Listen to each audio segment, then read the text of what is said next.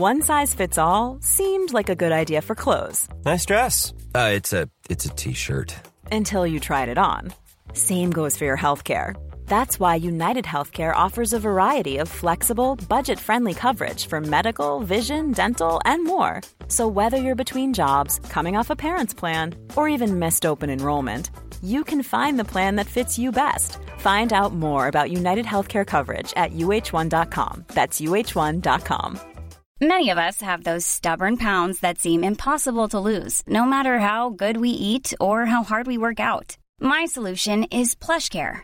PlushCare is a leading telehealth provider with doctors who are there for you day and night to partner with you in your weight loss journey. They can prescribe FDA-approved weight loss medications like Wegovy and Zepbound for those who qualify. Plus, they accept most insurance plans. To get started, visit plushcare.com/weightloss. That's plushcare.com/weightloss.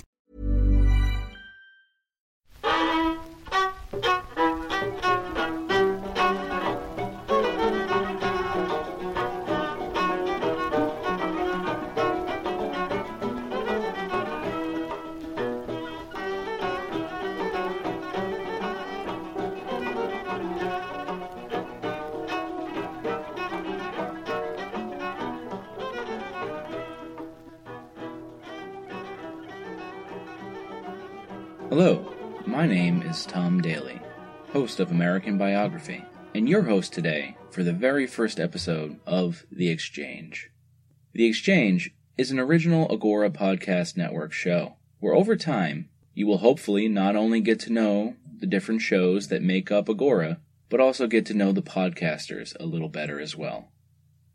This episode, we are here to talk about When Diplomacy Fails, and are lucky enough to be joined by its creator and host, Zach Twomley.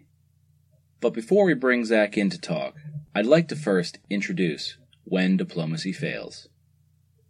When Diplomacy Fails was not the first podcast I ever listened to. However, the more shows I did check out, and the deeper into the history podcasting Facebook communities I got, the more frequently the name Zach Twomley and his podcast, When Diplomacy Fails, came up. Again and again, whenever it seemed someone asked for a new podcast recommendation, or if anyone had covered this or that conflict, it seemed inevitable that Zach and When Diplomacy Fails would be suggested. When Diplomacy Fails debuted way back in 2012, with the goal of covering the build-up to, the breakout of, and the consequences of various conflicts throughout history. Since then, topics as far afield as the Second Punic War, the Spanish-American War, the Franco-Prussian War, and many more conflicts have received Zach's own particular brand of case study. After 3 years and over 1 million downloads, When Diplomacy Fails has changed and grown along with Zach. At the start of the show, he was a mere undergrad student, though listening to him, one would hardly have guessed it. Well-researched narratives delivered with a special mix of confidence, humility, humor, and a lyrical Irish accent have always defined the When Diplomacy Fails experience. Initially, the show attempted to cover conflicts with solitary, standalone episodes, often paired with a supplementary, free-ranging discussion episode. These talk episodes allowed for deeper dives into the material, or for the exploration of historical tangents. These episodes are more relaxed than the main narrative, but no less entertaining, and they invite you to loosen your tie and take a seat and just talk history like you were sitting on a friend's living room couch. As time passed, and Zach fully came into his own as a podcaster, the topics he chose to take on grew in complexity, and the breadth and depth of his analysis and research correspondingly grew to tackle them. This trend possibly reached its fullest expression in his 18-part 30 Years War special and his exhaustive 29-part July Crisis special, which he released, back-to-back of course, in 2014. Zach's charming use of acronyms such as his famous BFIT, standing for blog, email, Facebook, iTunes, and tell anyone or anything, lets listeners know the best way that they can follow and support the show, while his much-loved catchphrases such as continuing the trend of shameless self-promotion and thanks have earned him a place in the hearts of his history friends and a place on their MP3 players. More than that, Zach has safely ensconced himself as one of the premier history podcasters active today, and his 5-star iTunes ratings from over 227 reviewers is a testament to that.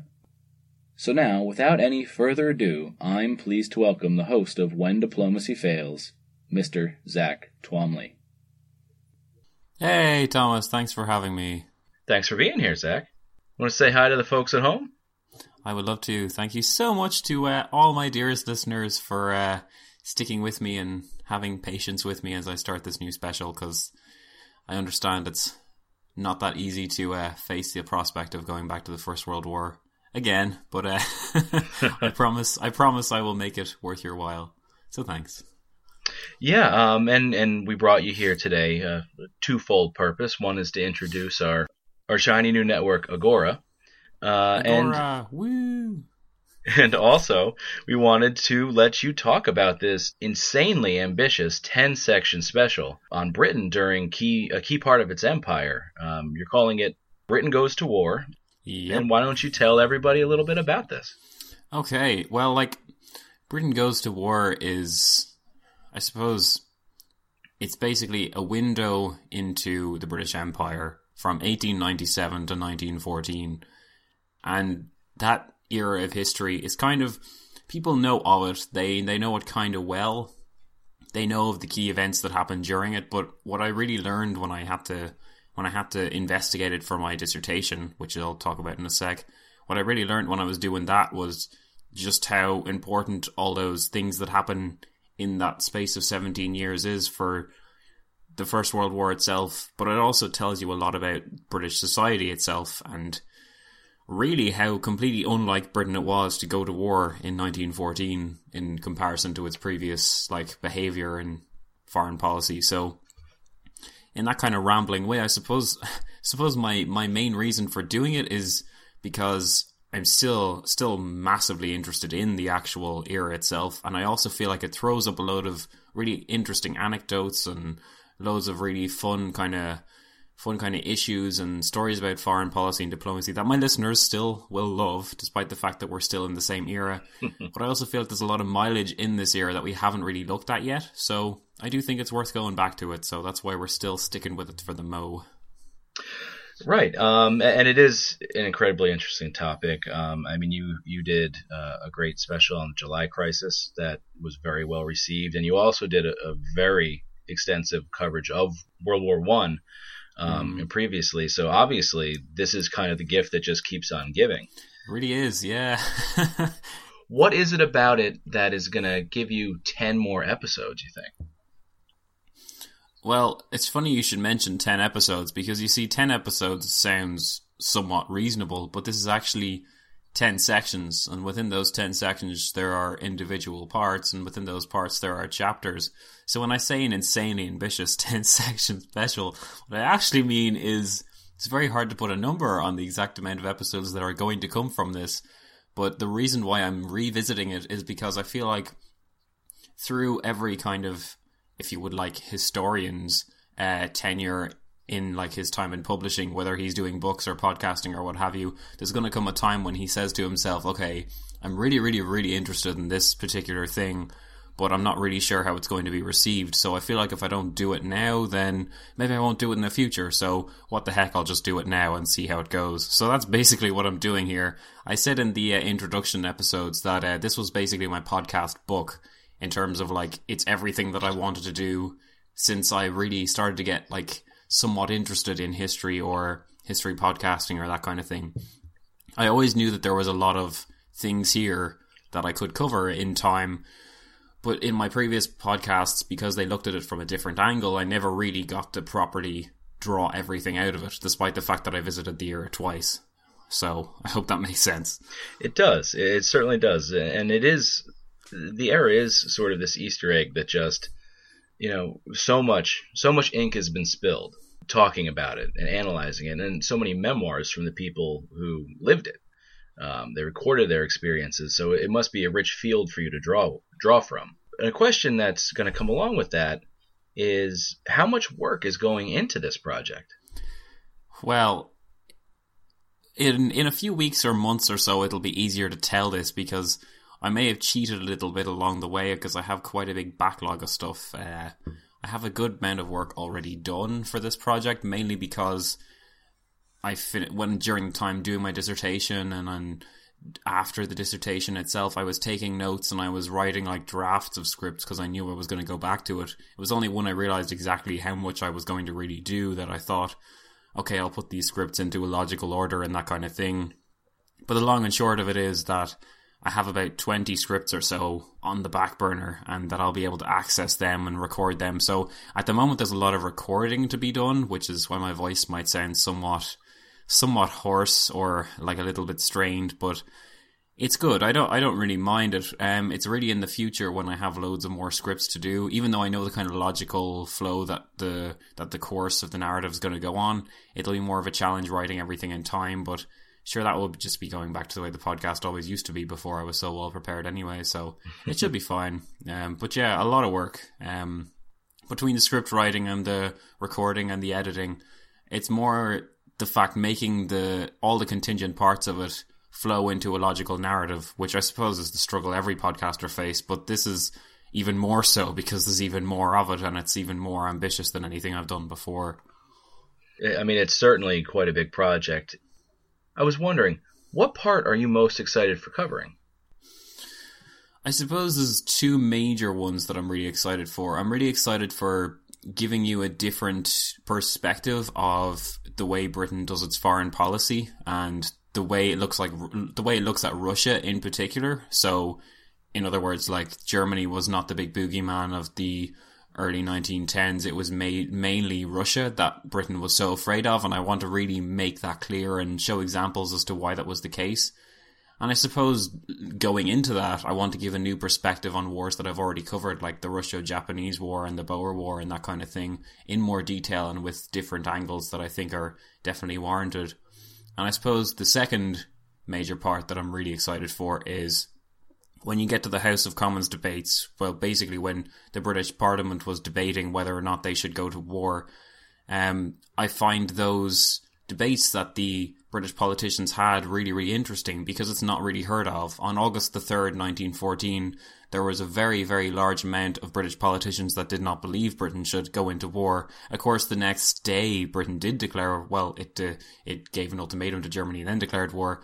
But for all intents and purposes, August the 4th is the day that Britain declares war. So on August the 3rd, it's kind of interesting to see the way these politicians think and how their thought processes lead them to declare war. And in many cases, the ways that the British politicians debate, it's essentially a lambasting of the whole idea or the whole notion that Britain should go to war at all. So what I love about that is that I can give my listeners a unique perspective because no one's ever recorded or like written down these House of Commons debates and put them into a podcast, even though they're so rich, and some of them are actually quite hilarious, the things that the politicians say, despite the danger that's staring them in the face.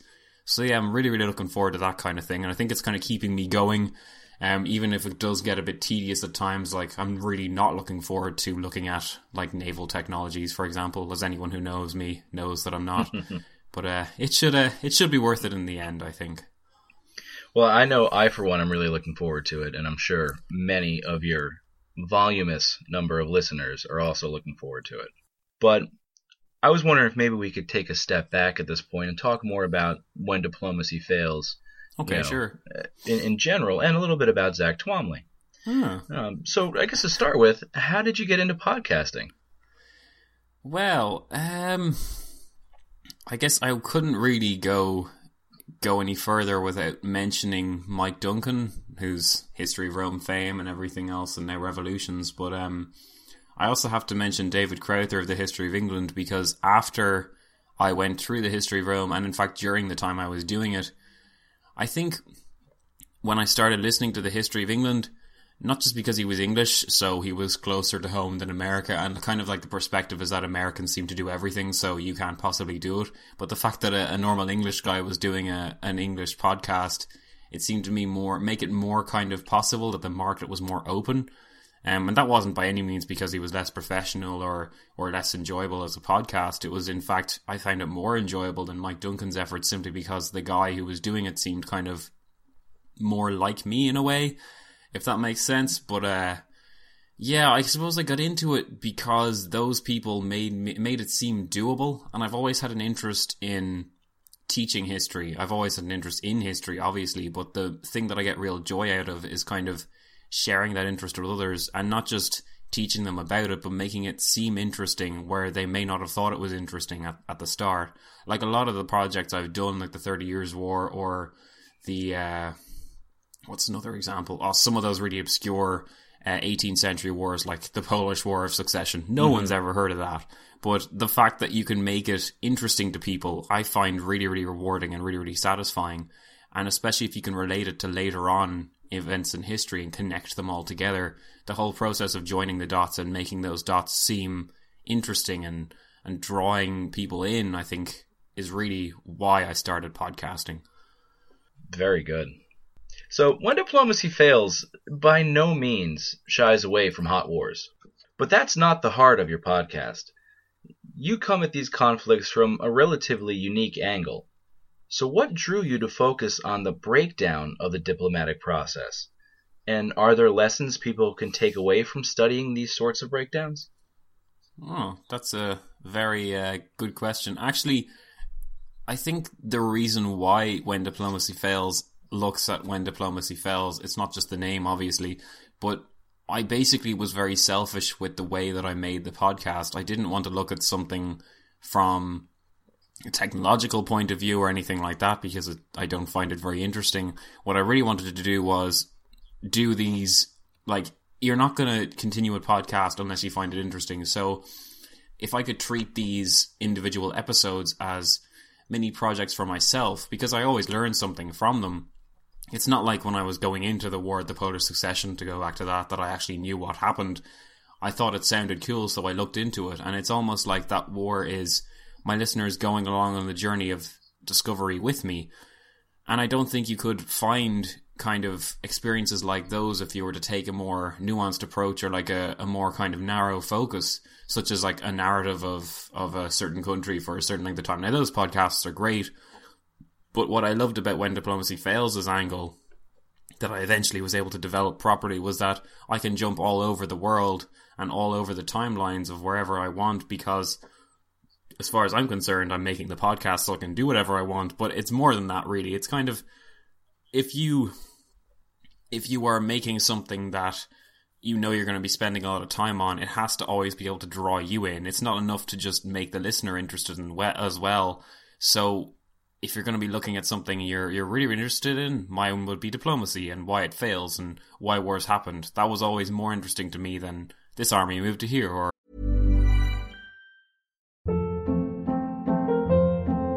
Hold up. What was that? Boring. No flavor. That was as bad as those leftovers you ate all week. Keke Palmer here, and it's time to say hello to something fresh and guilt-free. Hello Fresh. Jazz up dinner with pecan-crusted chicken or garlic butter shrimp scampi. Now that's music to my mouth. Hello Fresh. Let's get this dinner party started. Discover all the delicious possibilities at HelloFresh.com.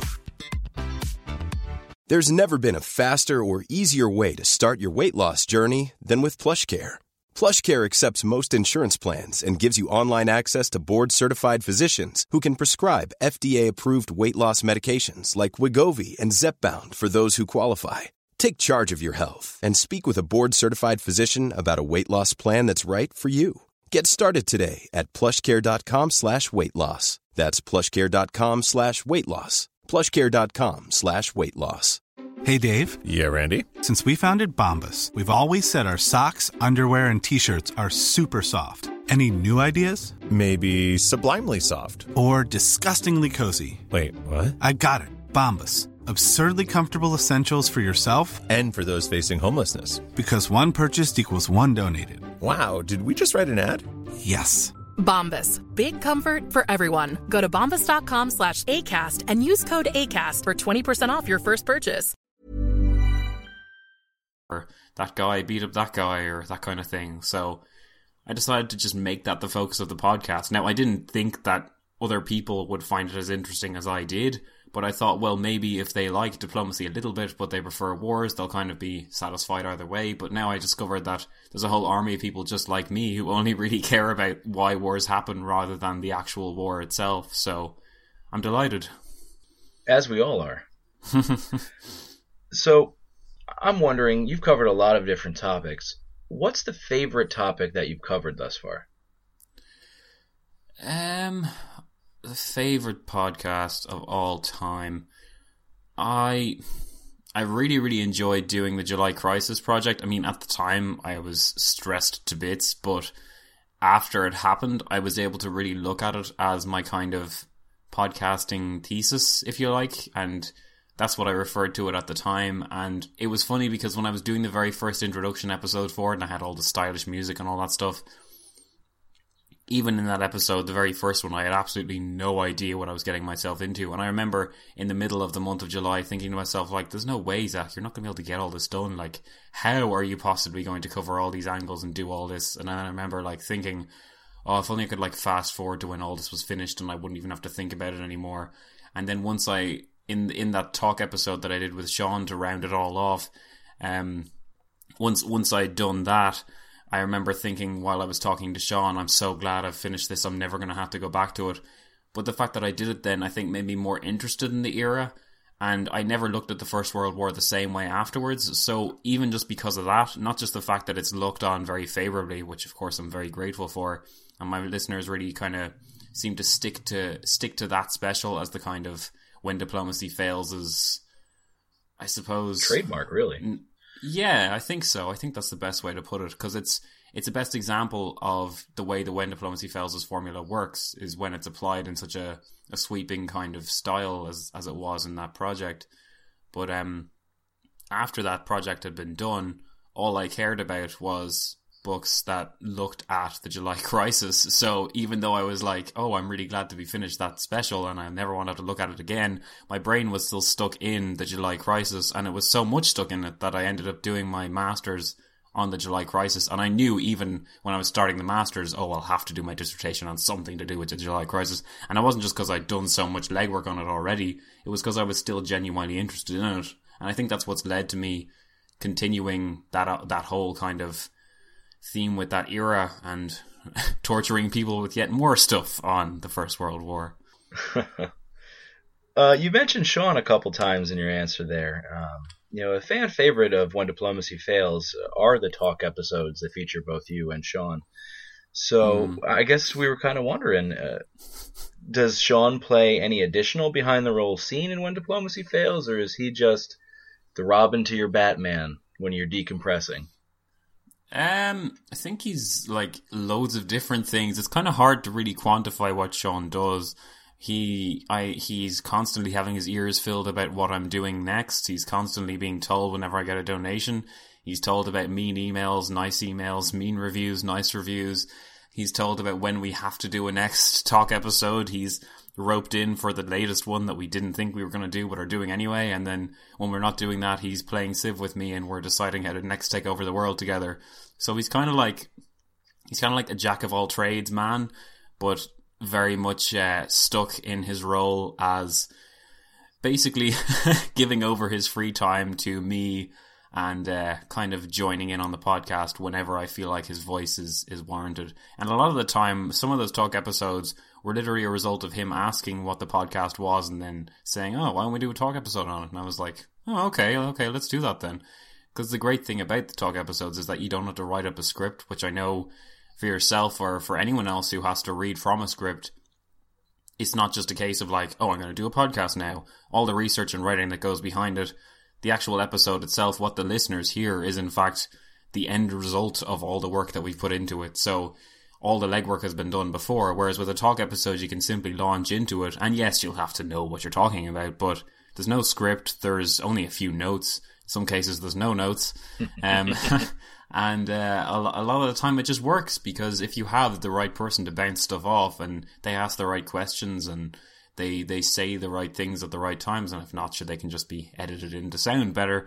It all works really well. So the reason why I love them as well is because it's a more casual kind of casual approach to When Diplomacy Fails. Like, I never wanted When Diplomacy Fails to be a dry, boring, stale way to look at history. I didn't want it to sound like a lecture or a monotone delivery of me talking about history, because I don't feel like that's what history should be. History should be you and your friend shooting the breeze on some war that happened a while ago, and how this was ridiculous, and how this could have been pulled off by this guy, and why wasn't he found out, and that kind of thing. And I often find that Sean asks the questions that I didn't think to ask, or he asks the questions that listeners wanted asked in the first place. So things like that, while it might be hard to describe Sean's job description, I already know that his benefits that he gives to the podcast and his value to the podcast are monumental. So, well, that's a very nice summation of your friend there. I hope he gets a chance to listen to that. Yeah, I'll make sure he does. You see, because I make him listen to everything that When Diplomacy Fails does. So, so you recently got your master's. Yes, I did. Do you want to tell the folks a little bit about that? I'd love to, yeah. If you've been keeping up with the feeds, which I hope you all have, there has been a recent release of a 6-part dissertation mini-series. Now that was my end result. Like, I'd been doing the masters from September 2014 to essentially July 2015, and I only really done the dissertation in the last 3 or 4 months of that masters itself, but I had a few different subjects in it, and then the dissertation was the kind of final work, I suppose, to kind of round the whole thing off, but then again, it was also the most important. So I looked at the Code of Honor, and I wanted to approach the July crisis, because apparently I just cannot let it go. So I looked at the July crisis, but obviously you can't just look at why war happened, you have to look at it from a different angle. I only had, how much words did I have to play with? I only had 15,000 words to play with, so I couldn't go all over the shop. I had to have a more kind of detailed or narrow focus that was still able to make use of the research I'd done in the area. So my supervisor, thankfully, was able to recommend a different approach. And initially, when he said the Code of Honor, my first thought was, well, like, what the Knights have to do with the whole thing, kind of thing. I didn't have any concept of the idea that there would be like an underlying code of anything at all that would have contributed to the First World War breaking out. But the more I looked into it, the more I started to realize that was the case, and that, no, the Code of Honor didn't, make the war happen, but it certainly didn't make resolving any of its issues easier, to the point that when war was about to break out, everyone says that no one felt able to back down and that they were all acting defensively. And you might wonder, well, if they were not defending the security of their borders, what were they defending? And I think the real answer is they were defending their sense of honour. Most of the people at the time felt that they had been slighted in some sort of way. And the whole idea of being slighted, I mean, you might think it matters not very much, but when your prestige or your personal prestige or the prestige of your country is threatened, that's all part of the Code of Honour. And I think understanding that's so important. And doing my master's really it gave me the opportunity to kind of explore that, and I'm really, really grateful for it. And ever since then, I haven't really been able to look at the First World War in the same way. So, really grateful for that. Yeah, the idea of honor is an interesting one. You know, a cynic could say, well, it's a convenient excuse for going to war. Yeah. But it certainly, on any level, seems like it's an enabler. Yeah, I agree. Are there any modern nations today that you feel are utilizing honor as an excuse, or is the true motivation behind some of their actions on the international stage? Ooh, I can possibly. tip my hat, and I would say I feel that Russia is one that's very very active in either using honor as an excuse, or is there true underlying motivation? Mm-hmm. Absolutely. And I like the way you injected a possibly controversial question into the interview. It's very, very good of you. We don't have to do it. It just came to me. No, it's good. It's good to have, because I like the way, the Code of Honor is not gone. And just like within the Code of Honor itself, you have loads of underlying things like prestige and morality and the idea that someone's reputation or standing in the international system could said to have dropped. And a lot of that, is to do with Russia, but it's even to do with less kind of obvious things, such as someone's ability to influence others based on what they've done. For example, I was looking at a case before where China's human rights record is deplorable, and yet it's able to lecture other countries on the UN Commission for Human Rights. Now, why is it able to do that? Well, for a while it wasn't able to do that because its human rights record was said to be so bad. Now they have made changes and supposedly they've improved their human rights record, but before they did that, they were under pressure to do so because it was supposed that you cannot lecture others on how to run the affairs of their state. In other words, you can't influence others if your own moral record is said to be low. And like that comes into people's perception of you, which is another part of honor. So while the Code of Honor is really hard to quantify, it's also very easy to apply because of that. And because of its vagueness, I think it's always going to be something people can point to and say, oh, he's just doing that out of his own honor, or, oh, his honor has been slighted, so he's doing that. So I think the possibilities for applying it nowadays aren't harder to do, they're almost easier to do. And in many ways, I can't really see any way to not apply them to today. Well, we exist on a continuum with the past, don't we? Yes, indeed. Indeed we do. All right, so I guess to wrap up, what's on the horizon for When Diplomacy Fails? Well, I must mention the fact that I recently got a few unhappy people saying, how could you do... Well, not how could you do, they weren't that dramatic, but why would you go back to the First World War and that kind of stuff? Because we've all heard enough of it, which I understand. So a lot of them were worried that I'd given up on the post-Westphalian era, so from 1648 onwards, and they really enjoyed that. And yeah, I understand that, so I just wanted to make it clear that I am by no means abandoning the whole era of Louis XIV and the English Civil War and that kind of thing. In fact, if anything, I'm going to be going back to them with a vengeance. But first, I'll have to get Britain Goes to War out of the way, which I will do. So I'm looking forward to doing that first. And we're all looking forward to it. I, for one, to put in my 2 cents, can't wait for the day you get to the American Civil War. And hopefully, somewhere down the road, maybe there's a plan for that. Oh, there's definitely a plan, but I'll be sure to insulate my house and my airways before I do so, because I'm more than aware of the possibilities for offending others or not offending others. You guys take your Civil War very seriously, so I have to be able to respect that. Yeah, some people are still a little sensitive about it, that's for sure.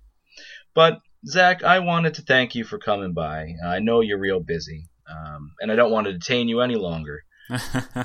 Well, it's been an absolute pleasure, Thomas, and thanks very much for having me. And I hope that the two of us and the other parts of the shiny new podcast network, Agora, will be able to band together in the future like this, because it's fun, and I really like the idea that, like, we're just two average guys, but we're doing a lot of work to kind of get the science of history, I suppose, more forward, but not just in a really serious, boring academic way, but in a kind of more accessible way. So I think things like this are really important. I agree completely. So before we go, Zach, do you want to give yourself a plug? I'd love to give myself a plug. If I'm always open to any chance to give out some tireless self-promotion. And if you would like to follow When Diplomacy Fails, then I would encourage you all to be fit. Fantastic. So happy you did that.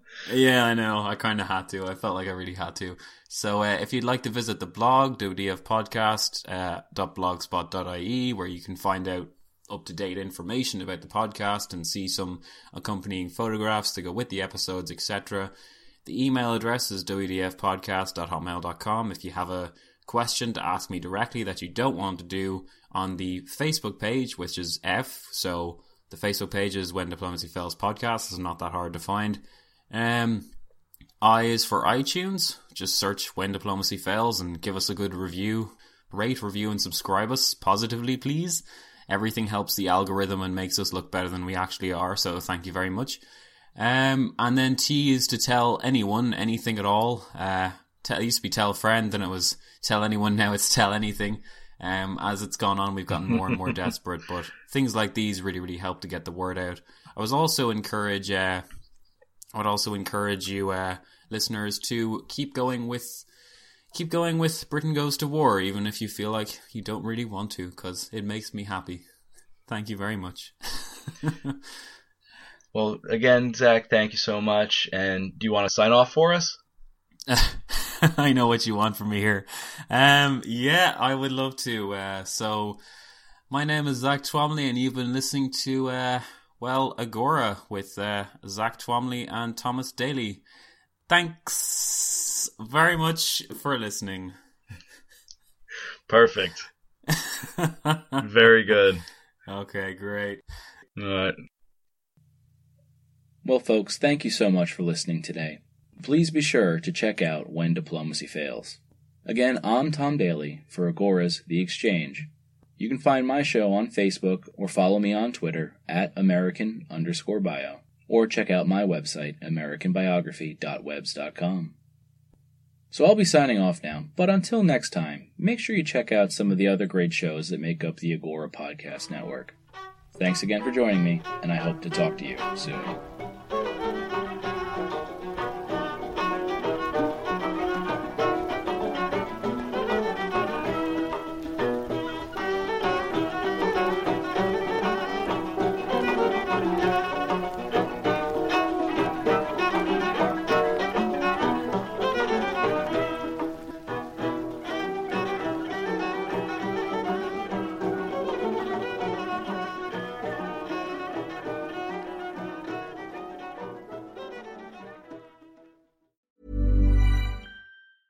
Hey, it's Danny Pellegrino from Everything Iconic.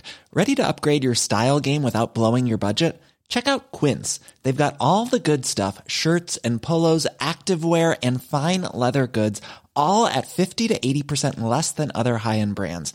And the best part? They're all about safe, ethical, and responsible manufacturing. Get that luxury vibe without the luxury price tag. Hit up quince.com/upgrade for free shipping and 365-day returns on your next order. That's quince.com/upgrade.